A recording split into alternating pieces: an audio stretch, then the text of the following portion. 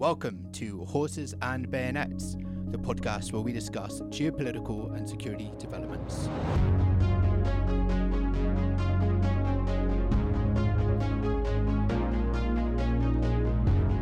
In today's episode, I am joined by Sophia Kierstead.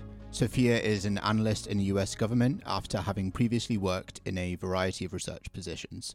Among these, she has spent time at the Southern Poverty Law Center, where she produced insights into the white nationalist movement, as well as at the Chicago Project on Security Threats, where her research included the radicalization of US citizens.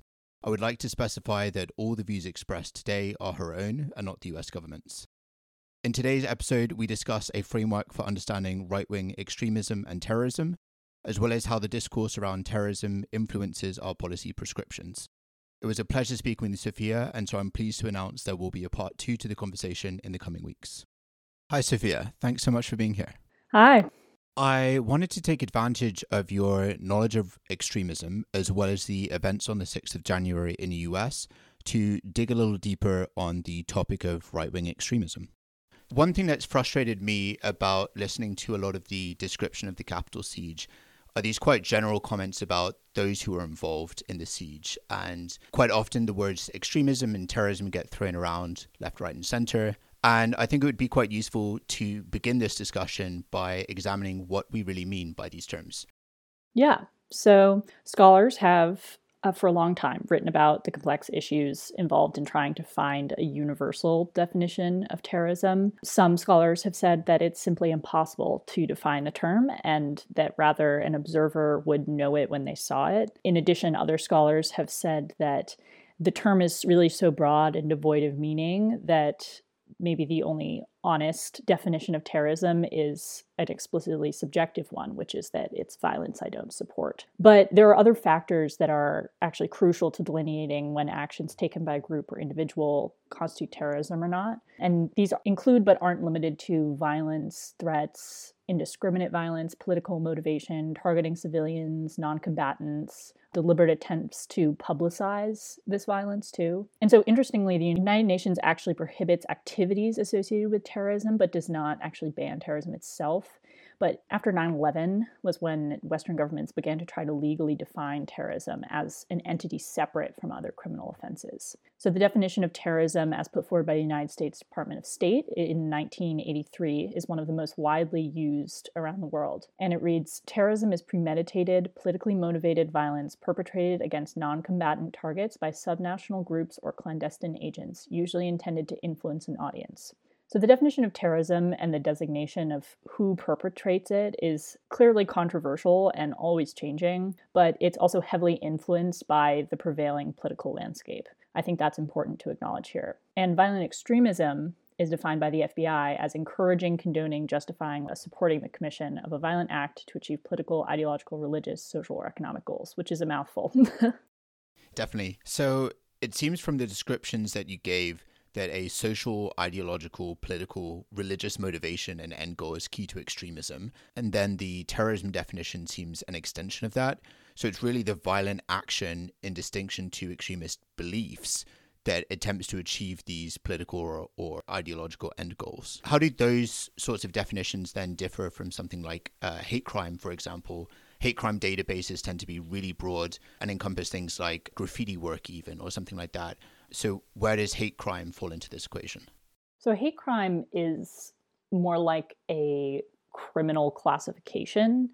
It's a way, at least in the US, it's a way to increase the sentencing of something that's already been done. So for instance, if someone murdered someone else and that murder was then deemed a hate crime, then that person could be prosecuted in a different way. But terrorism and either materially contributing to a terrorist group or being a terrorist is very different in the legal system, and it's actually pretty hard to prosecute.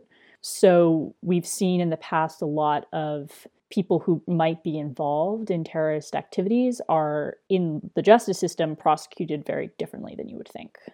And a lot of people on the right, a lot of conservatives typically try to make some sort of argument around bias surrounding these definitions. So why are these right-wing groups, for example, we're going to come to them later, but the Proud Boys or the Oath Keepers in the US, the Three Percenters, why are these groups being labeled extremist organizations, or why is an act perpetrated by one of these groups a hate crime, but on the opposite end of the spectrum, something like Antifa or rioters who are rioting under the banner of BLM, why do they not fall under something like a hate crime act? Right. So this is kind of a complicated thing to explain, and I can actually sympathize for why some people might not understand why, these two groups both seem to have violent ends. Why can't they just be treated the same way? This is so hypocritical. But one of the really valuable things I learned at the Southern Poverty Law Center was the notion that hate groups are mostly classified by the fact that they target people with immutable characteristics, and they hate, the thing that they hate is an immutable characteristic. Antifa, they don't target or hate a quality of a person that is immutable. If they commit violence or if they condone violence, what they are against is the fascist ideology, and that is not an immutable characteristic. One quite interesting parallel to draw here is the amount of hate within right-wing groups towards communism, and the kind of frequent label of someone as a commie as a derogatory term. If, accounting for all other traits, somebody was a white man for example, from US heritage, but a communist and targeted by one of those sorts of right-wing groups, then that would be something more along the lines of what we see from Antifa, because communism is not an immutable feature, whereas, for example, somebody's race, somebody's heritage is. And so that's kind of where that definition falls into place. And that really gets into how a lot of these groups try to mainstream their ideas and allow it to trickle into mainstream politics and other political parties that are often like anti-immigration or identitarian, because they can couch their true goals, which are about people's immutable characteristics, with this notion of the liberal elites are preventing us from doing this, this, and that. Completely agree. Okay, so we've touched on what extremism means. And I think it's quite interesting now to look a little bit deeper into right-wing extremism. Obviously, this is not to say that left-wing extremism does not exist. And actually, CSIS wrote a really great paper in 2020 looking at the rise of left-wing extremism in the US. And I do not want to, for a second, try and claim that that does not exist. However, the focus of today is right-wing extremism. That's my caveat out of the way. There we go. So, how can we look at right-wing extremism? Are there some fundamental features of it that hold right-wing extremist groups in common?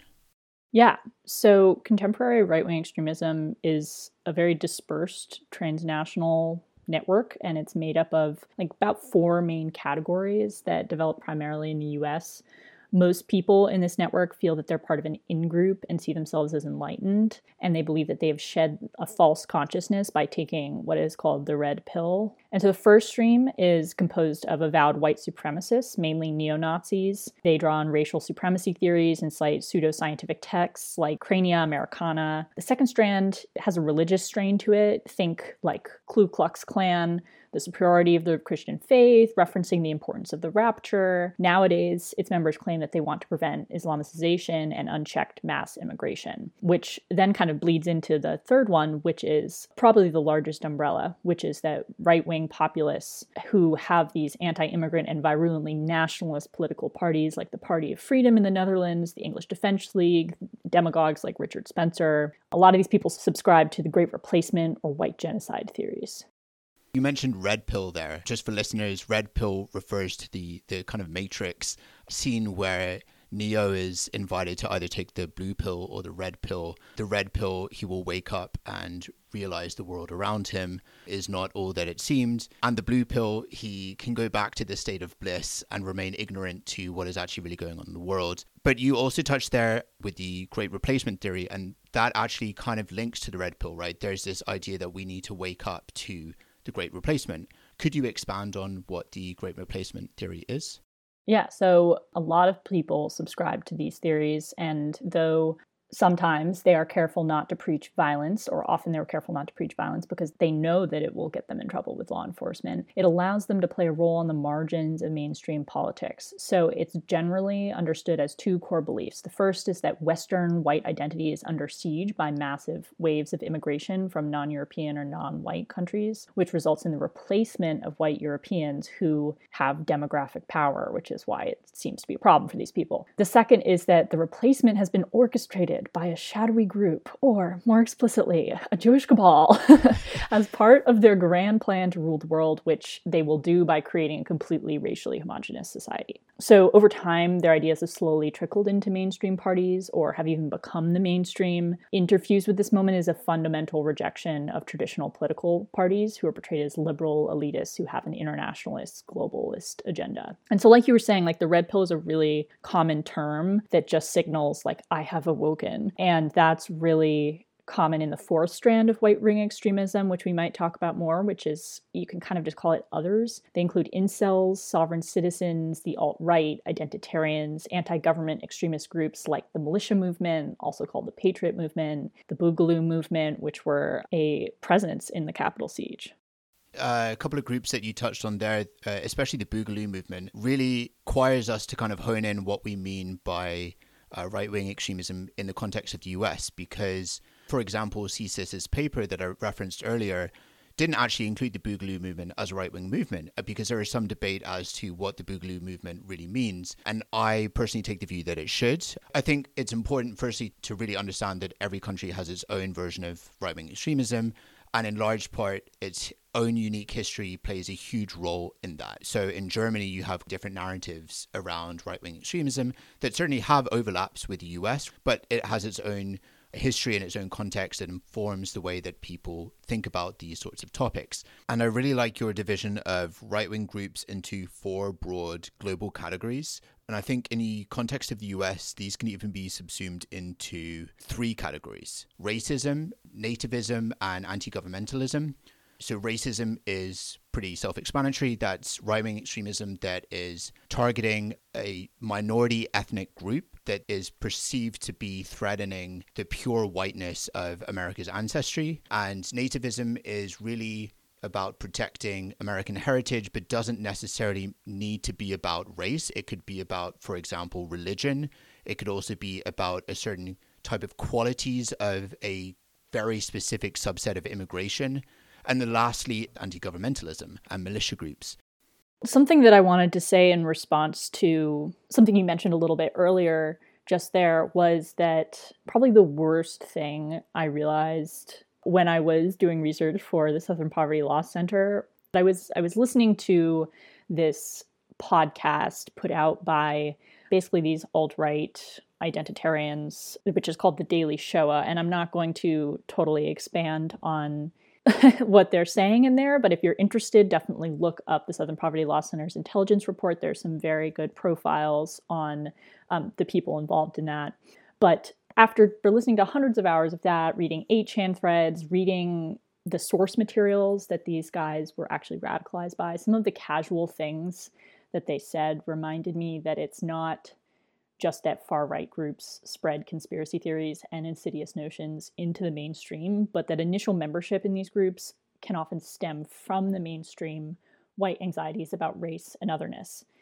And so that kind of relates to what you were saying before, which is like how, like, it can be so hard to figure out where is the line between this person has just a really offensive opinion and this person is part of a dangerous group.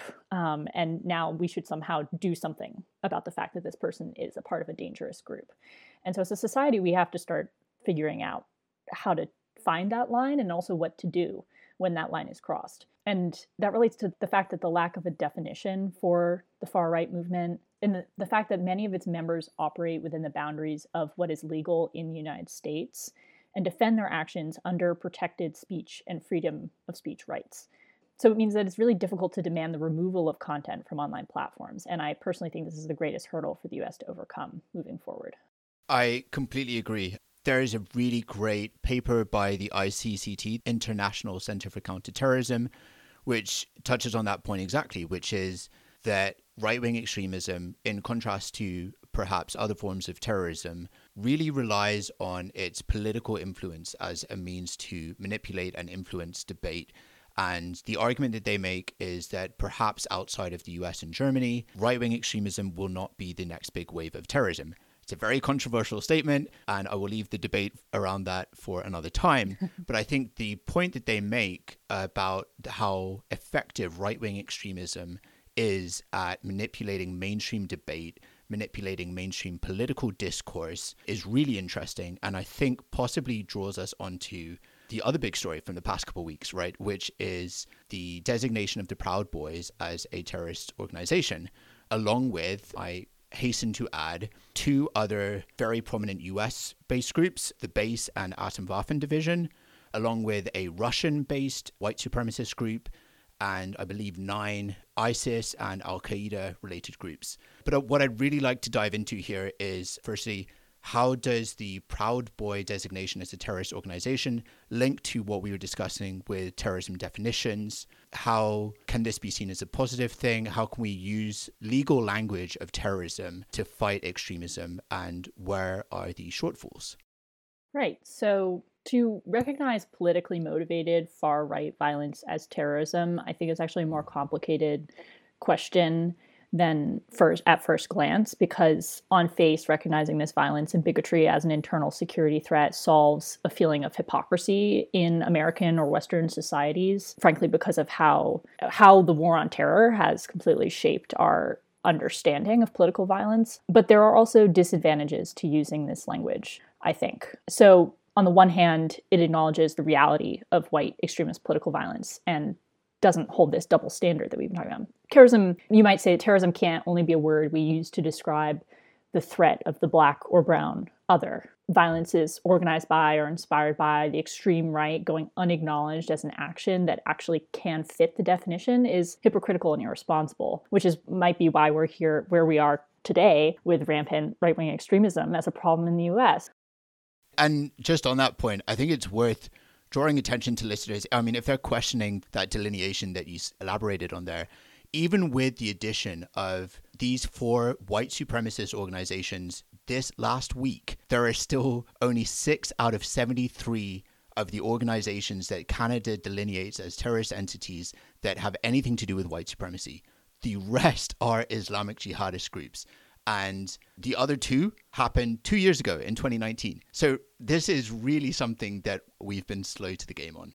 Yeah, I think going off of what you said, there's the issue of enhancing the police and security state to such an extent that with our language that labels everything terrorism, and this is happening globally and is used by regimes to justify a militarized security response and oppress populations. Mm-hmm. And so I think it'd be interesting to think about how terrorism, sedition, and insurrection are all state-defined terms. They're invoked to signal threat to the state and its legitimacy. And these are words that are commonly deployed against those considered outside the state. And historically, this has been indigenous, Black, Muslim, Arab, Sikh, anarchist left communities in the US and Canada. So arguably, it could be oxymoronic to think that anti-terrorism can be deployed against white supremacists by the state's apparatus when in fact whiteness, some people say, is embedded in the state.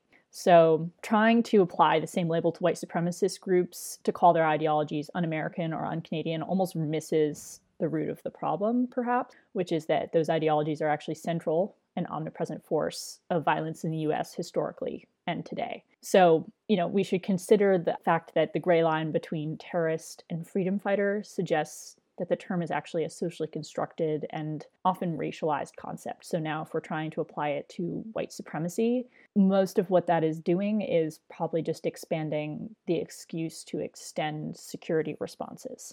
Completely agree. And for a long time, the politicization of terrorism as a legal definition has kind of been overlooked. This past year, I think one of the starkest examples for me of the politicization came when Donald Trump kind of traded a terrorism definition with the country of Sudan in response for signing up to an agreement with the US. And you're either a state sponsor of terrorism or you're not. Regardless of whether you sign an agreement, that shouldn't make a difference. So I think that this is really pervasive in the language of terrorism and not just related to domestic terrorism. I also completely agree on the premise that this could kind of be distracting from a broader assault really that's needed on right-wing extremism more broadly. I definitely worry that the Canadian delineation will detract funds away from a more holistic campaign at countering hate speech, misinformation, and all of the other wonderful things that contribute to extremism, and more towards a reactive response to specific terrorist acts or specific actions within a terrorist organization. But on that, are there some positives to this? So classifying the Proud Boys as a terrorist organization allows a government to prosecute anyone or any organization that materially contributes to that organization. That can have an effect of skimming off people who are right on the borderline, people who realize, oh, if I contribute to this group, I could potentially be prosecuted. And so that might prevent more people from joining, that might prevent the organization from gaining more funds, but it also might cause the people currently involved, or the people kind of who've already crossed that bright line, to dig deeper in. Definitely. And I think another aspect of this that I really want to draw attention to, and I think is really controversial, is kind of really returning to this politicization of the term. Just prior to the designation coming into place, the Canadian Parliament actually voted explicitly on the Proud Boys to make them a terrorist organization, which is something I don't believe has been done before. They also were not voting on whether the other white supremacy groups were going to be a part of that. So the base and Atomwaffen and the Russian imperial movement were not part of that Canadian Parliament vote, but the Proud Boys were. And just to give a bit of context to listeners here, the base and Atomwaffen are without a doubt terrorist organizations. The base is an accelerationist organization that wants to hasten the collapse of the US government and preempt a race war. They have been caught up with assassinations, bombings, the desire to poison water facilities, power stations. At the start of 2020, 9 were arrested by the FBI on charges of these crimes. Atomwaffen are connected to up to 5 murders in the US alone. They have a very strong hatred of minorities, Jews, and gays, which provides the basis for a lot of their plots to bomb and to kill members of these minority groups. The Russian imperial movement also is a St. Petersburg-based white supremacy organization that for ages now has been training American and Canadian groups in St. Petersburg. They kind of offer these training camps, like white supremacy training camps, to learn how to fight and be a white supremacist. And so the designation definitely applies to these groups. It is also great that it's applying to these groups. Finance is maybe less of an issue, but for example, groups that are now involved in training with the Russian imperial movement can be charged on terrorism offenses. Now, anybody who's a Canadian or a US citizen who takes a flight to go to St. Petersburg can be charged under terrorism offenses because of their involvement with the Russian imperial movement.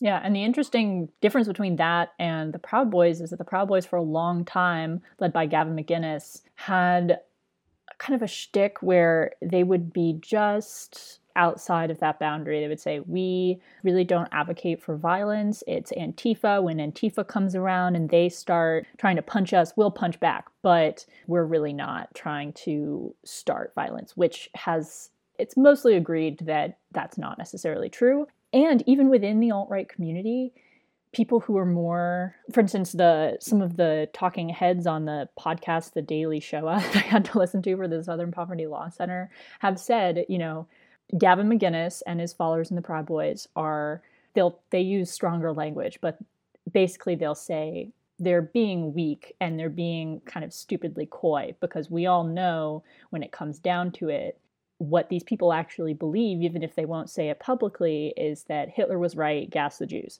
That's exactly what someone said on this podcast. So it's kind of mutually acknowledged within the alt-right community that the ideology of the Proud Boys and the people that are involved in the Proud Boys goes much deeper and probably sympathizes with a lot of what Atomwaffen and the base are doing. But these individuals themselves are somehow less inclined to be so publicly bold about that. Yeah, they draw a line somewhere, and it's amazing that they have found a line here, and I'm kind of shocked that there is a line, but there is a line. And I think if we're going to be using a legal definition to delineate these organizations, we have to understand that we are putting a line on this. My worry here is that then we might start expanding this to look at Antifa, to look at BLM. Next time these groups go out and damage a statue, for instance, that people see as symptomatic of white supremacy in the US government, if somebody else is in power, do these groups start to pick up that sort of label? And I think at the moment, we've been very fortunate that Trump was unable to label Antifa a terrorism organization, partly because it is not an organization. There are a whole bunch of different subsets, but that's for another time. But I think this opens up the discussion for, are groups who are violent on the street in defense of an ideology able to be labeled a terrorist organization? And that, for me, is pretty worrying here. Yeah, exactly. I think that circles back to my comments about how we might have to come to terms with the fact that the terrorist designation is a socially constructed term. It's every time an academic paper tries to get down to it, they come back to the idea that we create who we call terrorist, who we call freedom fighter. It's not an objective material thing. So I think kind of what you were saying about the concern that this designation will then circle back relates to the fact that this discursive debate about who to call a terrorist, who to not, has material consequences, mostly for those who are on the receiving end of criminalization and securitization, which is often indigenous, Black, Muslim, left communities. One thing before we close that I think is really important to move towards, we've spoken about how the definition of terrorism has been politicized. And I think another elephant in the room here to discuss really is the lone wolf. And I would love if you could touch on what the lone wolf is and how that fits into this discussion on how we use discourse to address things like terrorism. Right. Western society has erroneously prescribed the lone wolf myth to both Islamic extremism and right-wing extremist phenomena. And so this myth has had an impact on our policy prescriptions and our misunderstanding of far-right radicalization. So the term, which describes an individual actor that strikes alone, who is not affiliated, or at least officially affiliated with any larger group, has been used by security officials, politicians, journalists, the media, the general public, a lot in the past decade or so.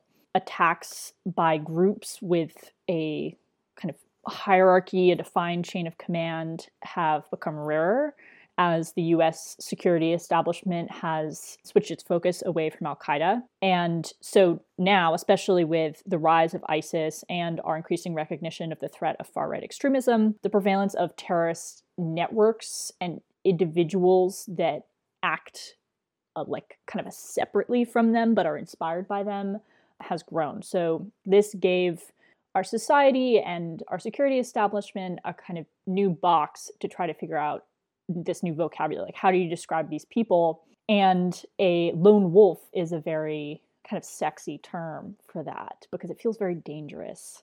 And it also implies that this person doesn't really have the official and institutional connections that allow the security establishment to anticipate what they're going to do and fix these problems before they happen. It gives kind of a certain innocence to the issue. So because labels frame the way we see the world and influence attitudes and eventually policies, we should talk about how the lone wolf myth actually obscures what's going on. Very often, terrorists who are initially labeled lone wolves actually have active links to established groups.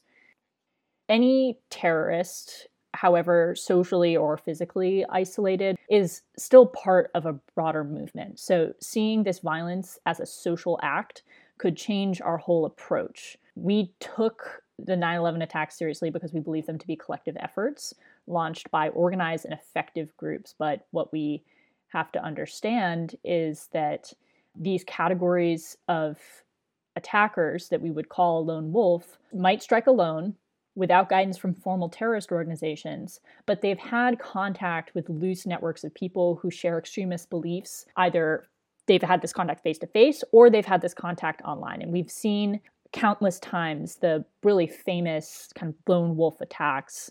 They rely on and are inspired by their connection online to people who share their beliefs.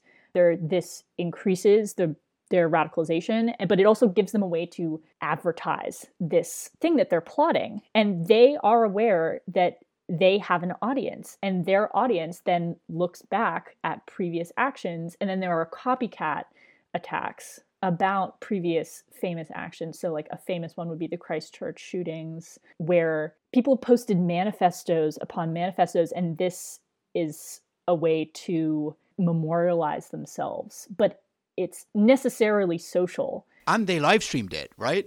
Yeah. And so to call it a lone wolf attack, the language itself implies it doesn't rely on a group whatsoever. It's not a social act, but it really is.